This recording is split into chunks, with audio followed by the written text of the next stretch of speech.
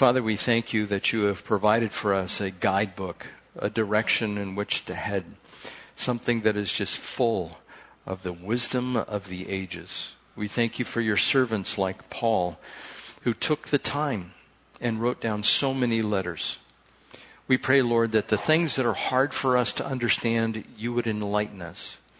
We ask that your Holy Spirit would just dwell inside to the point of overflowing, that our understanding would be complete and that our love would spill over to others.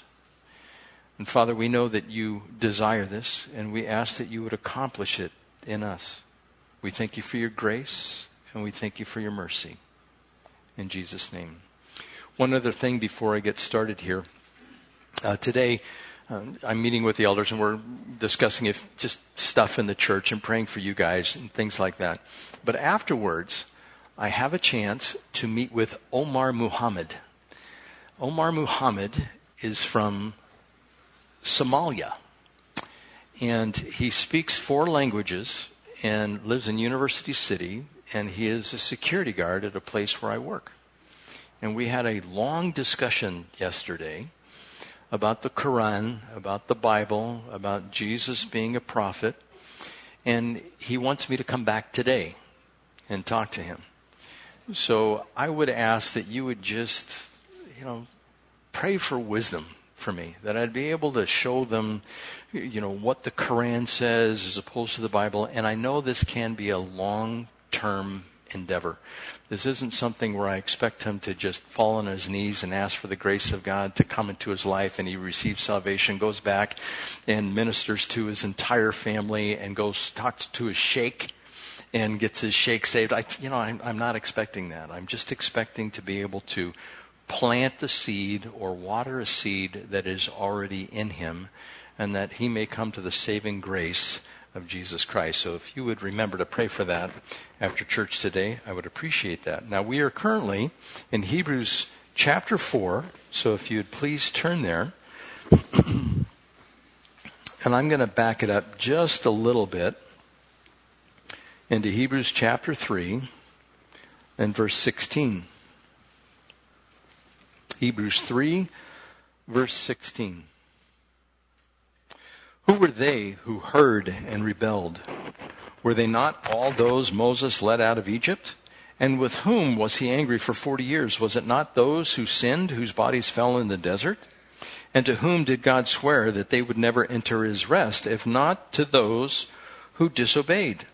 So we see that they were not able to enter because of their unbelief. And then in chapter 4, therefore, since the promise of entering his rest still stands, let us be careful that none of you be found to have fallen short of it.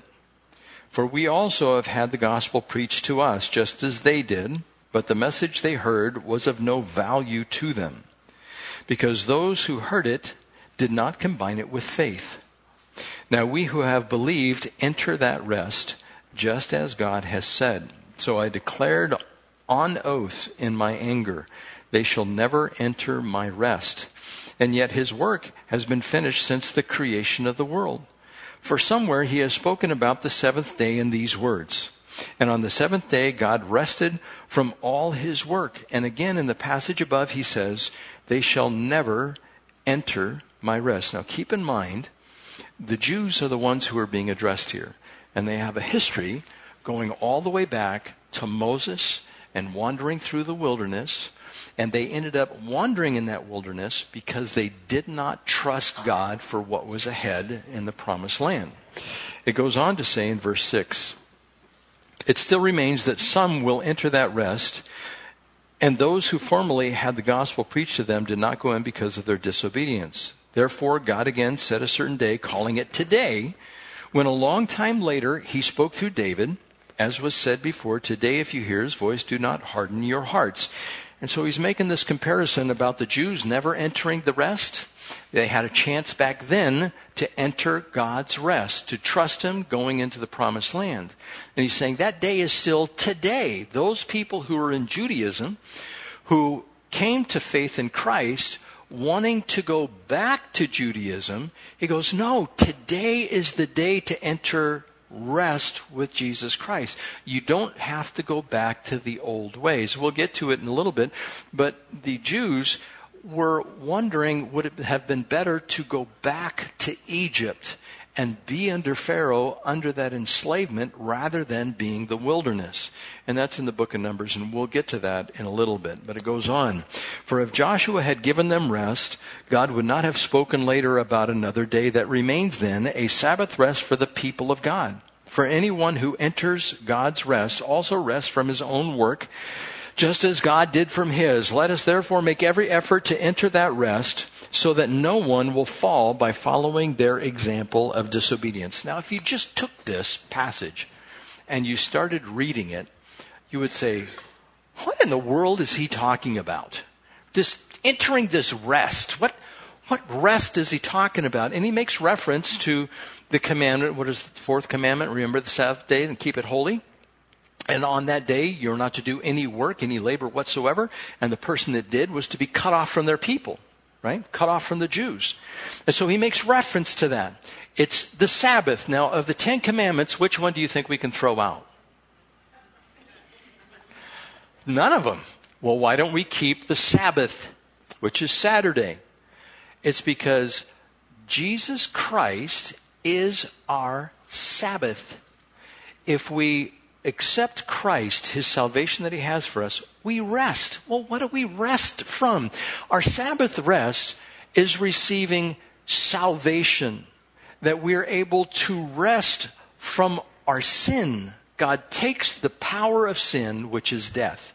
When we sin, we fall under the judgment of God, which is death. This is like the rest number one. This is the primary one that we come to.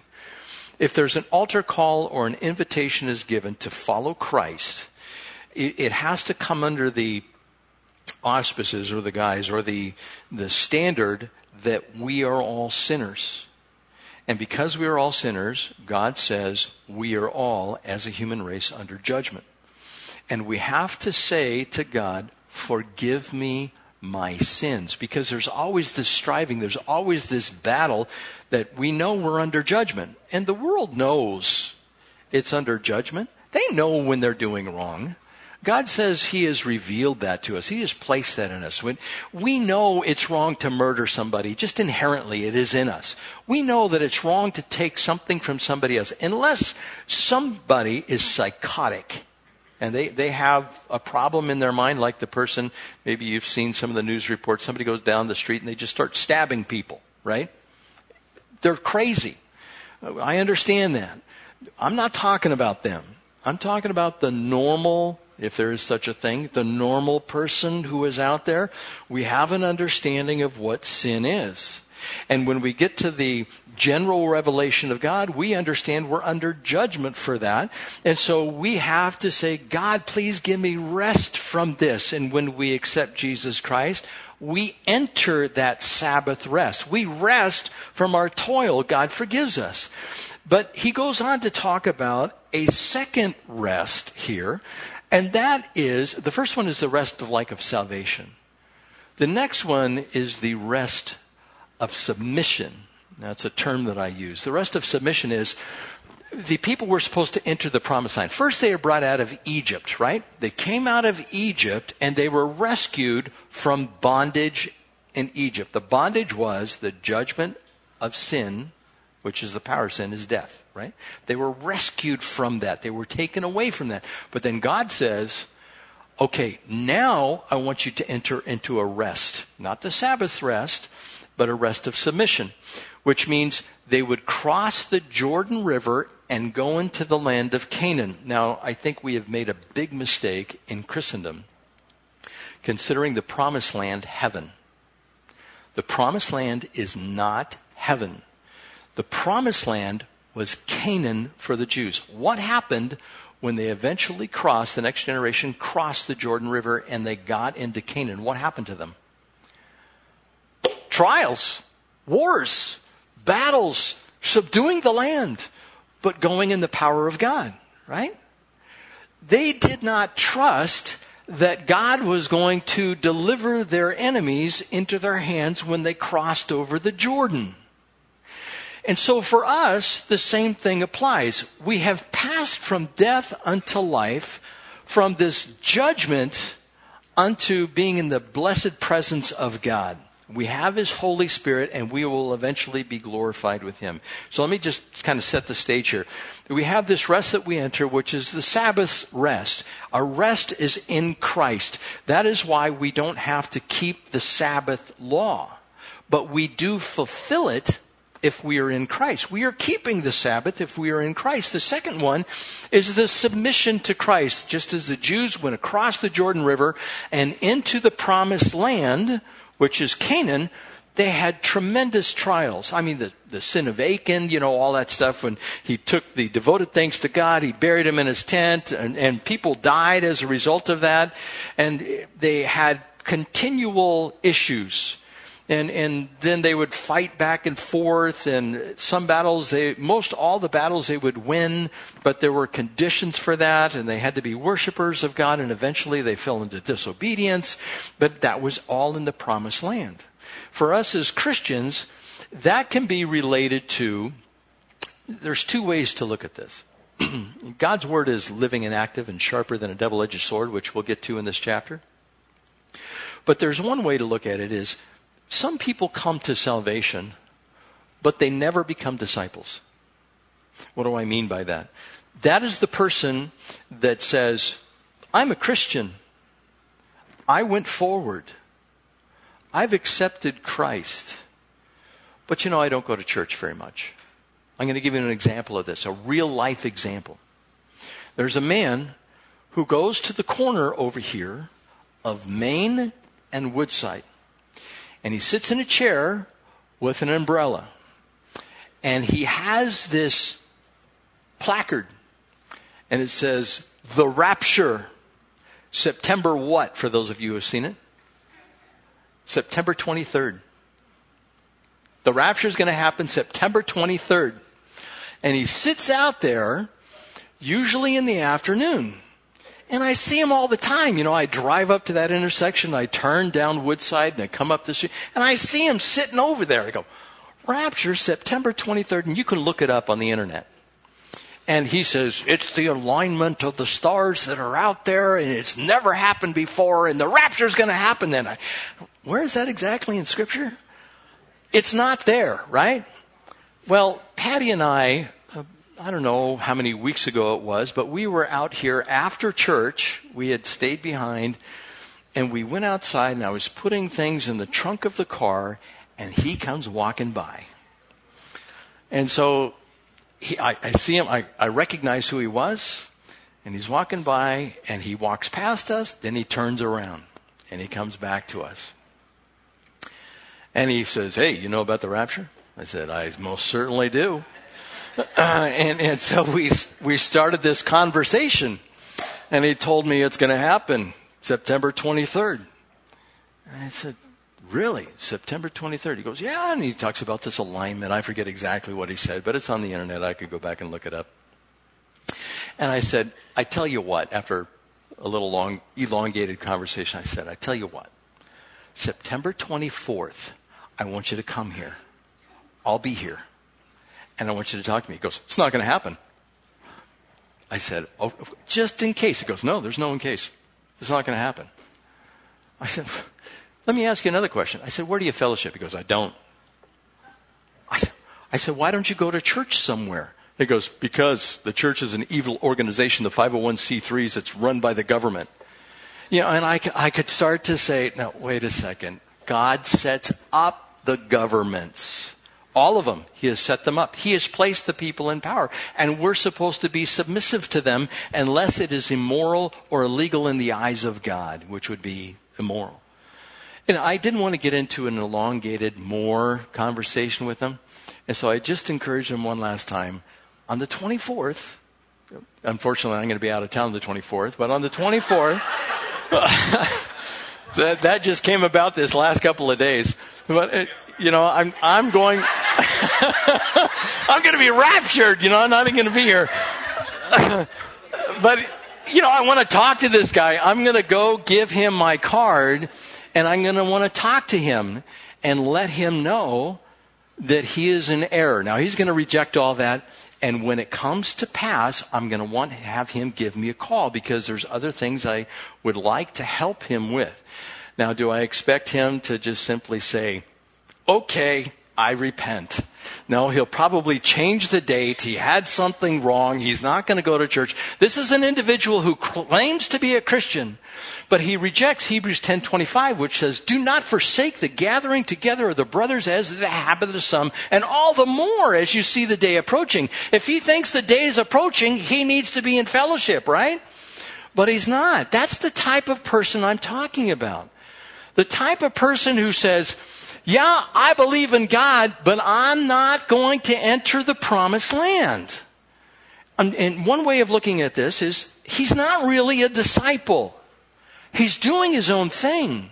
Scripture has no private interpretation. If one person comes up and says, this is what the Lord has said, and it violates Scripture, the rest of the body of Christ can say, that is wrong. That is inaccurate.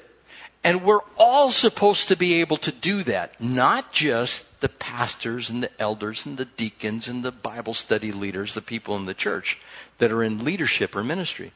It's everyone that is supposed to be able to do that. Like, for instance, talking about the rapture, we need to be knowledgeable. If you talk to this guy, ask him to quote you verses where the rapture is talked about.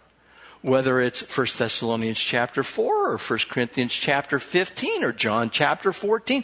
These types of things, or the book of Isaiah chapter 25 or 26 in there. You know, he needs to be able to understand the proper use of the Scripture. He is clearly in error.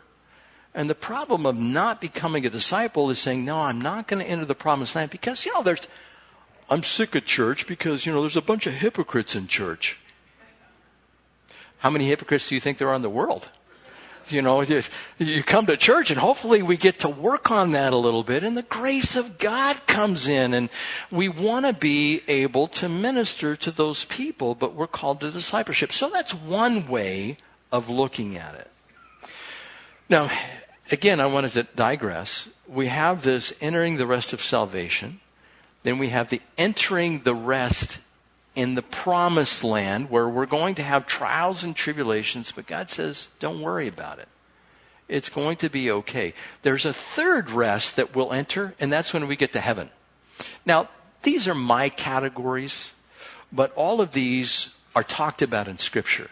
You won't find it in this particular passage. You will find the Sabbath rest and understanding what that means. And we do understand entering the promised land. It's how we make that application of the promised land.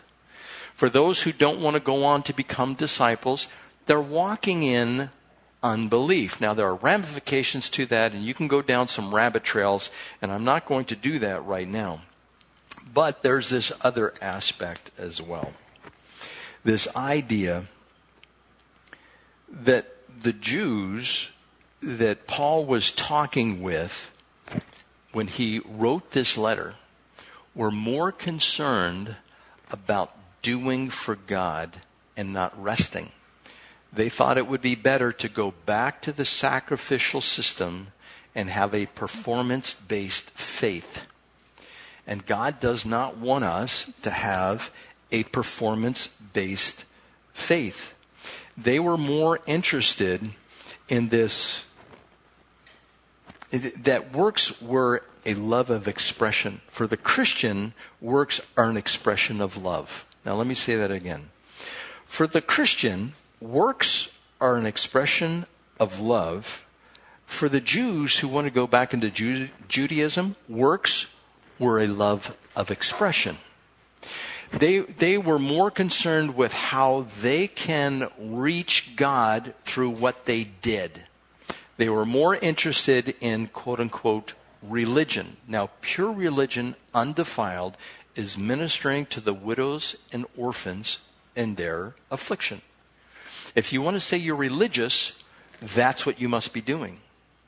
But this idea of walking in the grace of God, entering into His rest, is you're not striving to please God by what we do.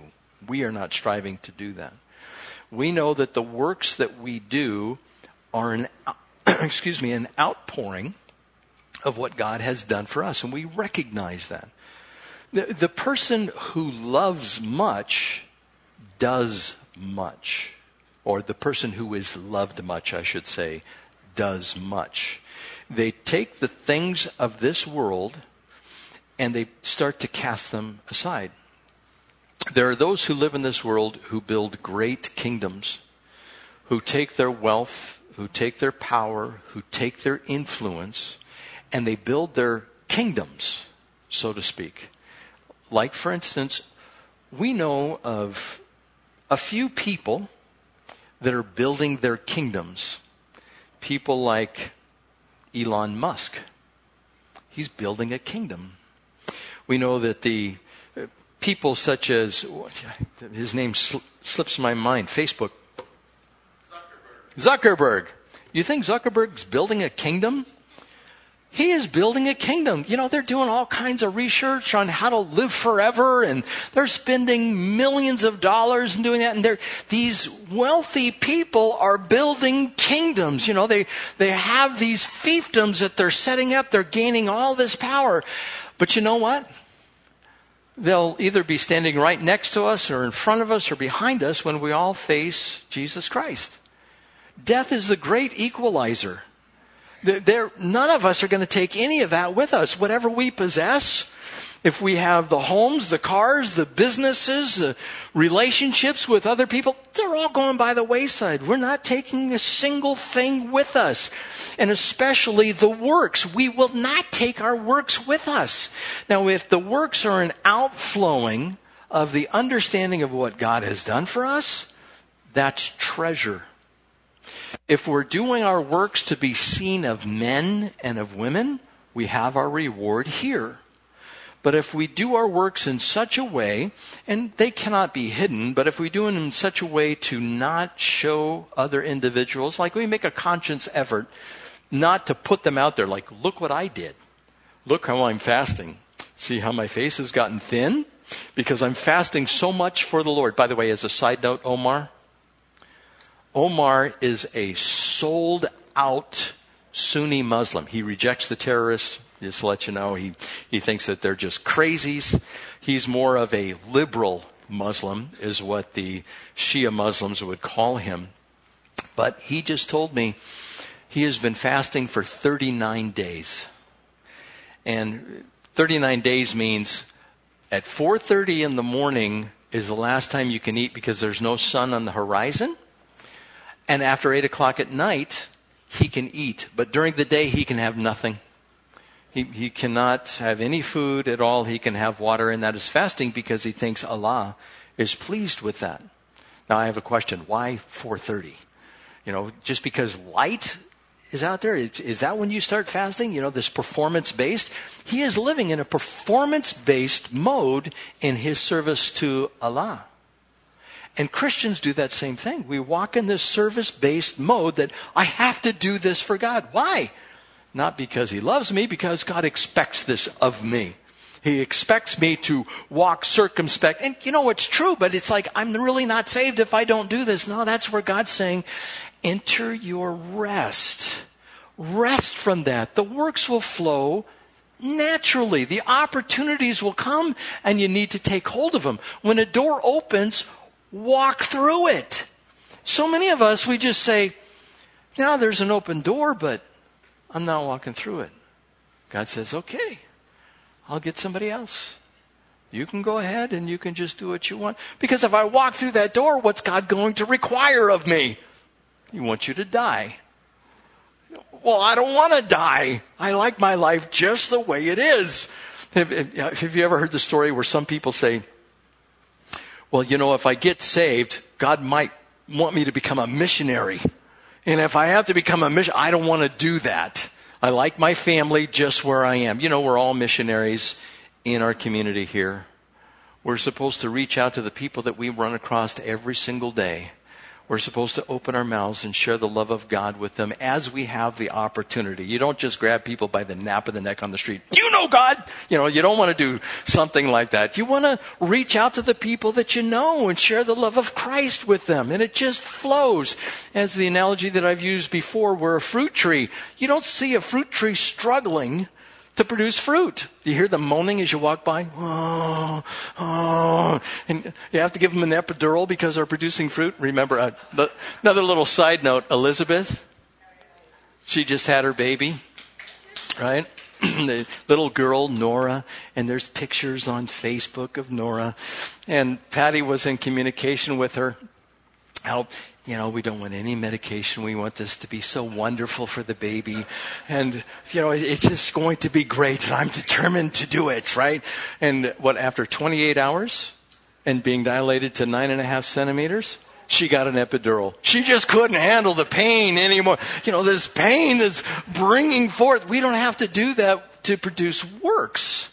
The works just flow. Her baby was going to come no matter what, right? And there is pain as we die to ourselves and we live for Christ, but it's just going to flow. It's just going to happen. We don't have to strive as long as we are walking with God, walking with Jesus Christ. But then there always seems to be this tension between works and faith, right? Some people will go through their lives and they'll say, I'm a believer in Jesus Christ. Even though I don't have a lot of works, I trust Him. I love my Lord.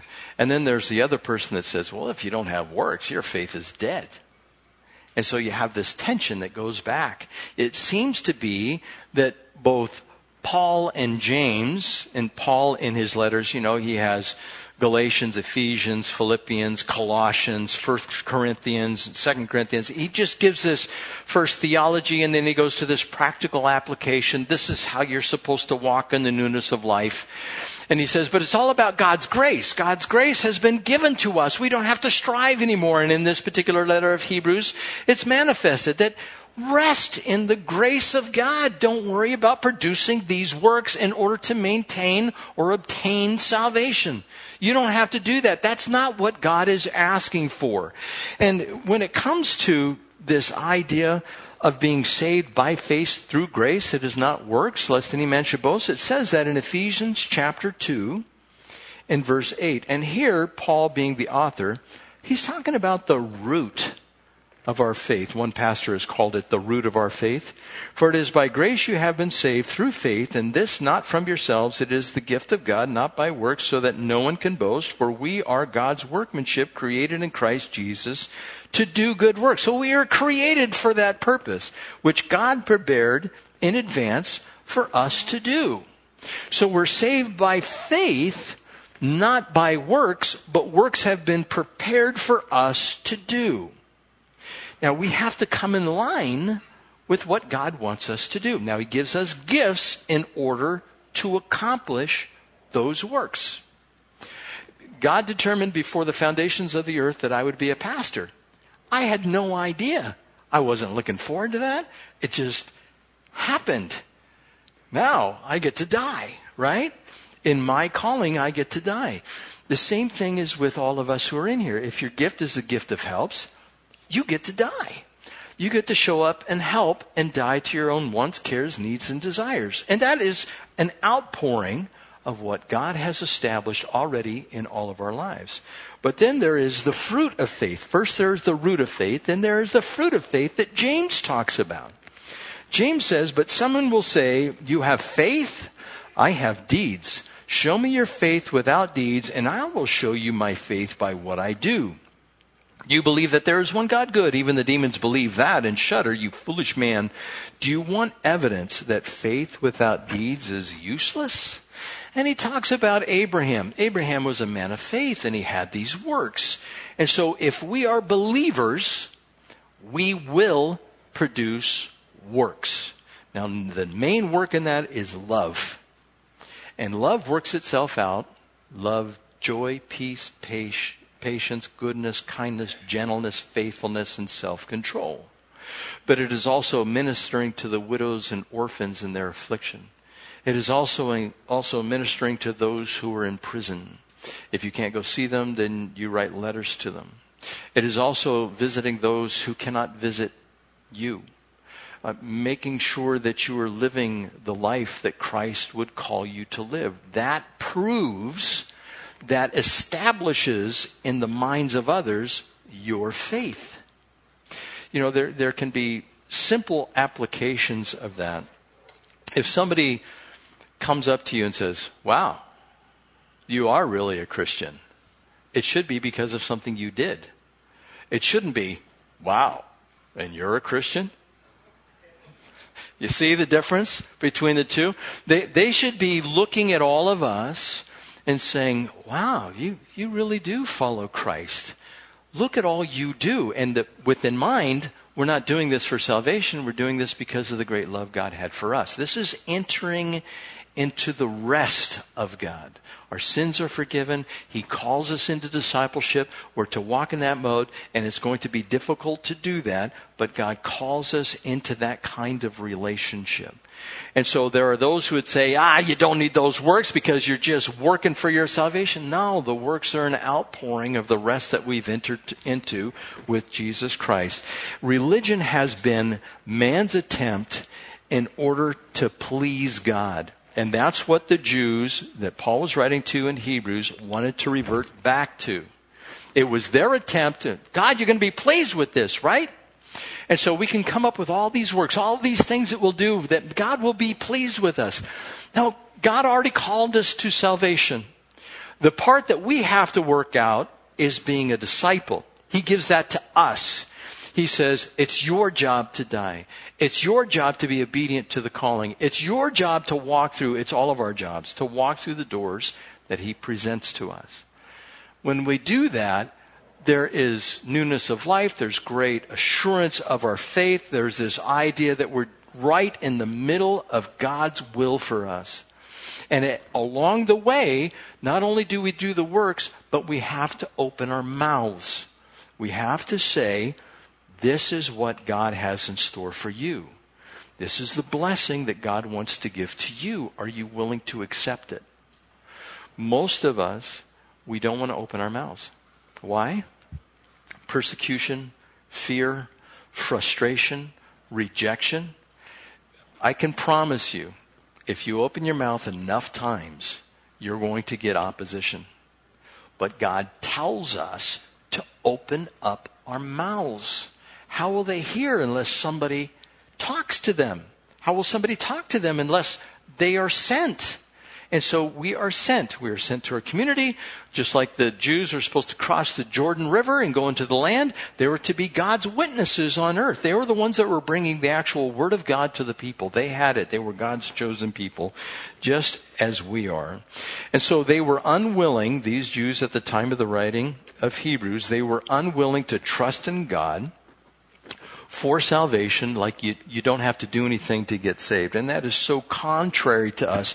To the point, these Jews that were going into the promised land, they didn't want to go. They wanted to go back to Egypt. It tells us that in Numbers chapter 14. That night, all the people of the community raised their voices and wept aloud. All the Israelites grumbled against Moses and Aaron.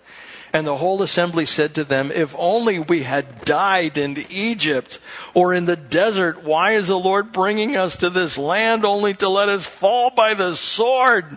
Our wives and our children will be taken as plunder. Wouldn't it be better for us to go back to Egypt? And they said to each other, we should choose a leader and go back to Egypt. Yeah, now, what would that be like for us? Again, there's two ways to look at it. There's a way that a person in the faith says, I'm not doing this anymore. And they leave the faith. They want to go back to Egypt. They want to go be under the sin and judgment of the world. Those people, I believe, were never saved. Then there are those people who will trust in God themselves. They will not want to go back to Egypt. They will not want to do that. They will resign themselves to this submission. And the Jews were the ones that were in error, wanting to go back to Egypt. That's why, for us, we're not supposed to mix the world with our Christendom. God says we're to hate the world. The world hates us. We're to hate the world. Not the people in the world. God loves them. But the ways of the world, we're to forsake that. We're never supposed to say, this Christianity thing is hard. This being a disciple thing is hard. I'm just going to give it up. I'm not going to do it anymore. So there's that discipleship way of looking at it. Then there's also the resting in God. Don't be so worried. Don't be so grumbling. Don't be so complaining. Yeah, it's hard, but guess what's waiting for you? Guess what's waiting for all of us? This glory that's in heaven. Now, I am 58. Pretty soon I'm going to be 60. I'm skipping over 59 because I know I'm going to be hitting 60 here pretty soon.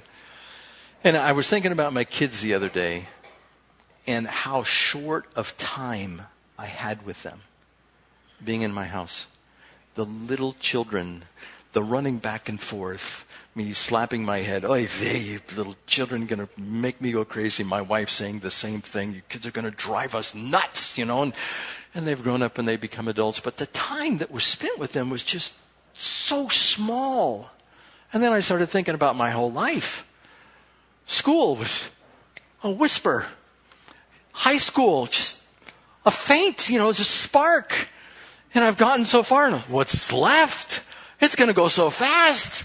I'm going to be gone, in a couple decades, if Lord willing. Maybe I'll make it to 80, maybe I won't. It could be tomorrow. I don't know. But it's so quick. And why should I complain about it? It's going to be over so soon. Elizabeth having her baby, she may have thought that 28 hours or 31 hours was so long. It's over. It's done. The baby's here.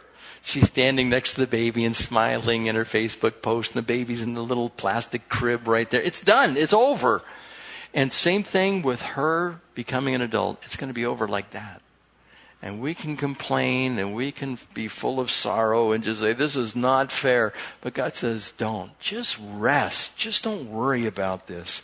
And so the Jews, they were making this error. And as Christians, we can make this error as well.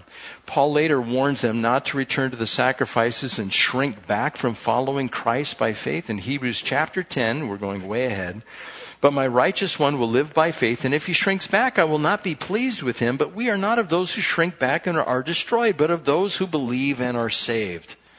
And so there's this tension. We want to just slack off. God says, don't. Through Paul, in this epistle here to the Hebrews. So I've summarized this. There's this Sabbath rest, salvation, the Jews coming out of Egypt. This bondage to sin, they enter that rest where they don't have to worry about that. Then there's this entering rest, going into the land of Canaan, the promised land for the Jews. And even though there would be trials, they were going to be okay because God would go before them if they would just trust. So what might a life of a Christian look like if he has failed to enter into the promised land? Always laboring, never longing for a relationship with Jesus. It could be always doing, but never seeking the divine. It's like we're so concerned about getting things done that we don't spend time with Him. Always striving to be accepted through works, but never sitting with and accepting God's Word. How often do we spend time in His Word or listening to it? Never reverence, but always penance. God, I'm not doing enough. I'm not doing it correctly. Just please forgive me. And of course, there's a place for repentance of sin. I'm not saying there's not. But the whole focus is on doing rather than on being. Christ wants you to rest.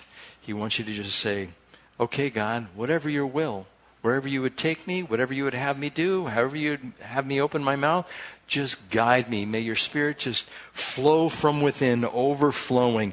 And he also cautions in Galatians chapter 3, verse 2, I would like to learn just one thing from you. Did you receive the Spirit by observing the law or by believing what you heard? Are you so foolish after beginning with the Spirit, you are now trying to attain your goal by human effort? And of course, this is about the Judaizers who said you had to be circumcised and live by the law of Moses in order to be saved. And of course, this turned into Acts chapter 15, where Paul and Barnabas went to the council in Jerusalem and James spoke for all of Christendom that we don't have to live like the Jews under the law. We don't have to worry about this performance-based faith. We can rest in Jesus Christ and what he has done. It's like this, abiding in the vine. If we abide in the vine, we will just grow. We will just produce the way he wants us to. This was also exemplified by a woman who expressed her belief in an act of love. In Luke chapter 7, verse 36 through 50, it talks about, and it is believed to be Mary, the mother of the sister of Lazarus and Martha. She broke the alabaster box in this ointment, this perfume, and put it on Jesus' hair and on his feet, and she wiped his feet with her hair. And remember when Mary was also sitting at the feet of Jesus, and she was just listening to his teaching, and Martha was in the kitchen doing? Remember that story? And Martha was just exasperated. Will you tell Mary to come out here and help me fix these rolls and get this pita bread ready? And she's just sitting there. She's not doing anything. And Jesus says, she has chosen the better place. She is resting at his feet. Jesus calls us to be like Mary. Rest at his feet. All the rest of it just happens. To give you a little illustration of this, over the last year, I have been listening to Dr. Bill Warner. Dr. Bill Warner talks about political Islam on YouTube. And he has some teaching that are an hour long. He gives the history of Islam, where they have gone through Europe and all through the Middle East and the north of Africa, going down into Africa, and how they have made this conquest. And it's kind of like the book, The Looming Tower, if you're familiar with that, and some other books, what every American needs to know about the Quran. I've read that book and gone through there. And just everything the Muslims have done over the history of the last 1,000 years or so, making this conquest. And then I just recently went through this book, how God is speaking to the Muslims in dreams and in visions. And I've gone through all of this. And I said this fleeting prayer. I said, God, bring me a Muslim. I'm meeting one today.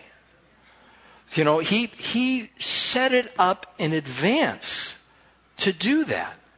And that's how we're supposed to be preparing. Now, I feel inadequate. I feel like I don't remember enough from all that material. You know, God, help me to remember what you have taught me through these people. And so I sit at the feet of Jesus trying to learn this stuff. And again, I'm not the good example to look to. It is Jesus and the apostles that he set up that says, this is how we're supposed to do it. And those who have been an example to me, this is how you're to live your life. And if you do, God will set you up in those positions to be used. And if we're being that disciple, God will use us. If we're not, we'll find the doors don't open. And we can have a lackluster faith. We won't have the challenges ahead of us. And so it is incumbent upon us to make sure that we are spending time resting with God. Verse 8. We're at the top of the hour. I am beyond my time here. Would the worship team come up, please? I'm sorry to be so late. I get wrapped up in what God's word has to say here, and it just sends me for a loop. To close this out here, and I'll deal with it this next week. I pray that you are able to rest, that you are able to wait for God, that you're able to be in his word, that you're able to pray and ask him for help and direction and strength and the filling of the Spirit, that you're able to rest in that. And you're not striving like these Jews wanted to strive in the book of Hebrews, to go back to the sacrificial system, knowing that God loves us so much. He loves you so much that he sent his son. Now we're going to be receiving communion here just to remind us of that sacrifice that he has made for us. But I don't want to delay anymore. I don't want this to run on simply for the sake of those who are teaching the children over there. So if you guys would come forward and get this communion and pass it out, and please hold on to it until we can all participate in receiving it together.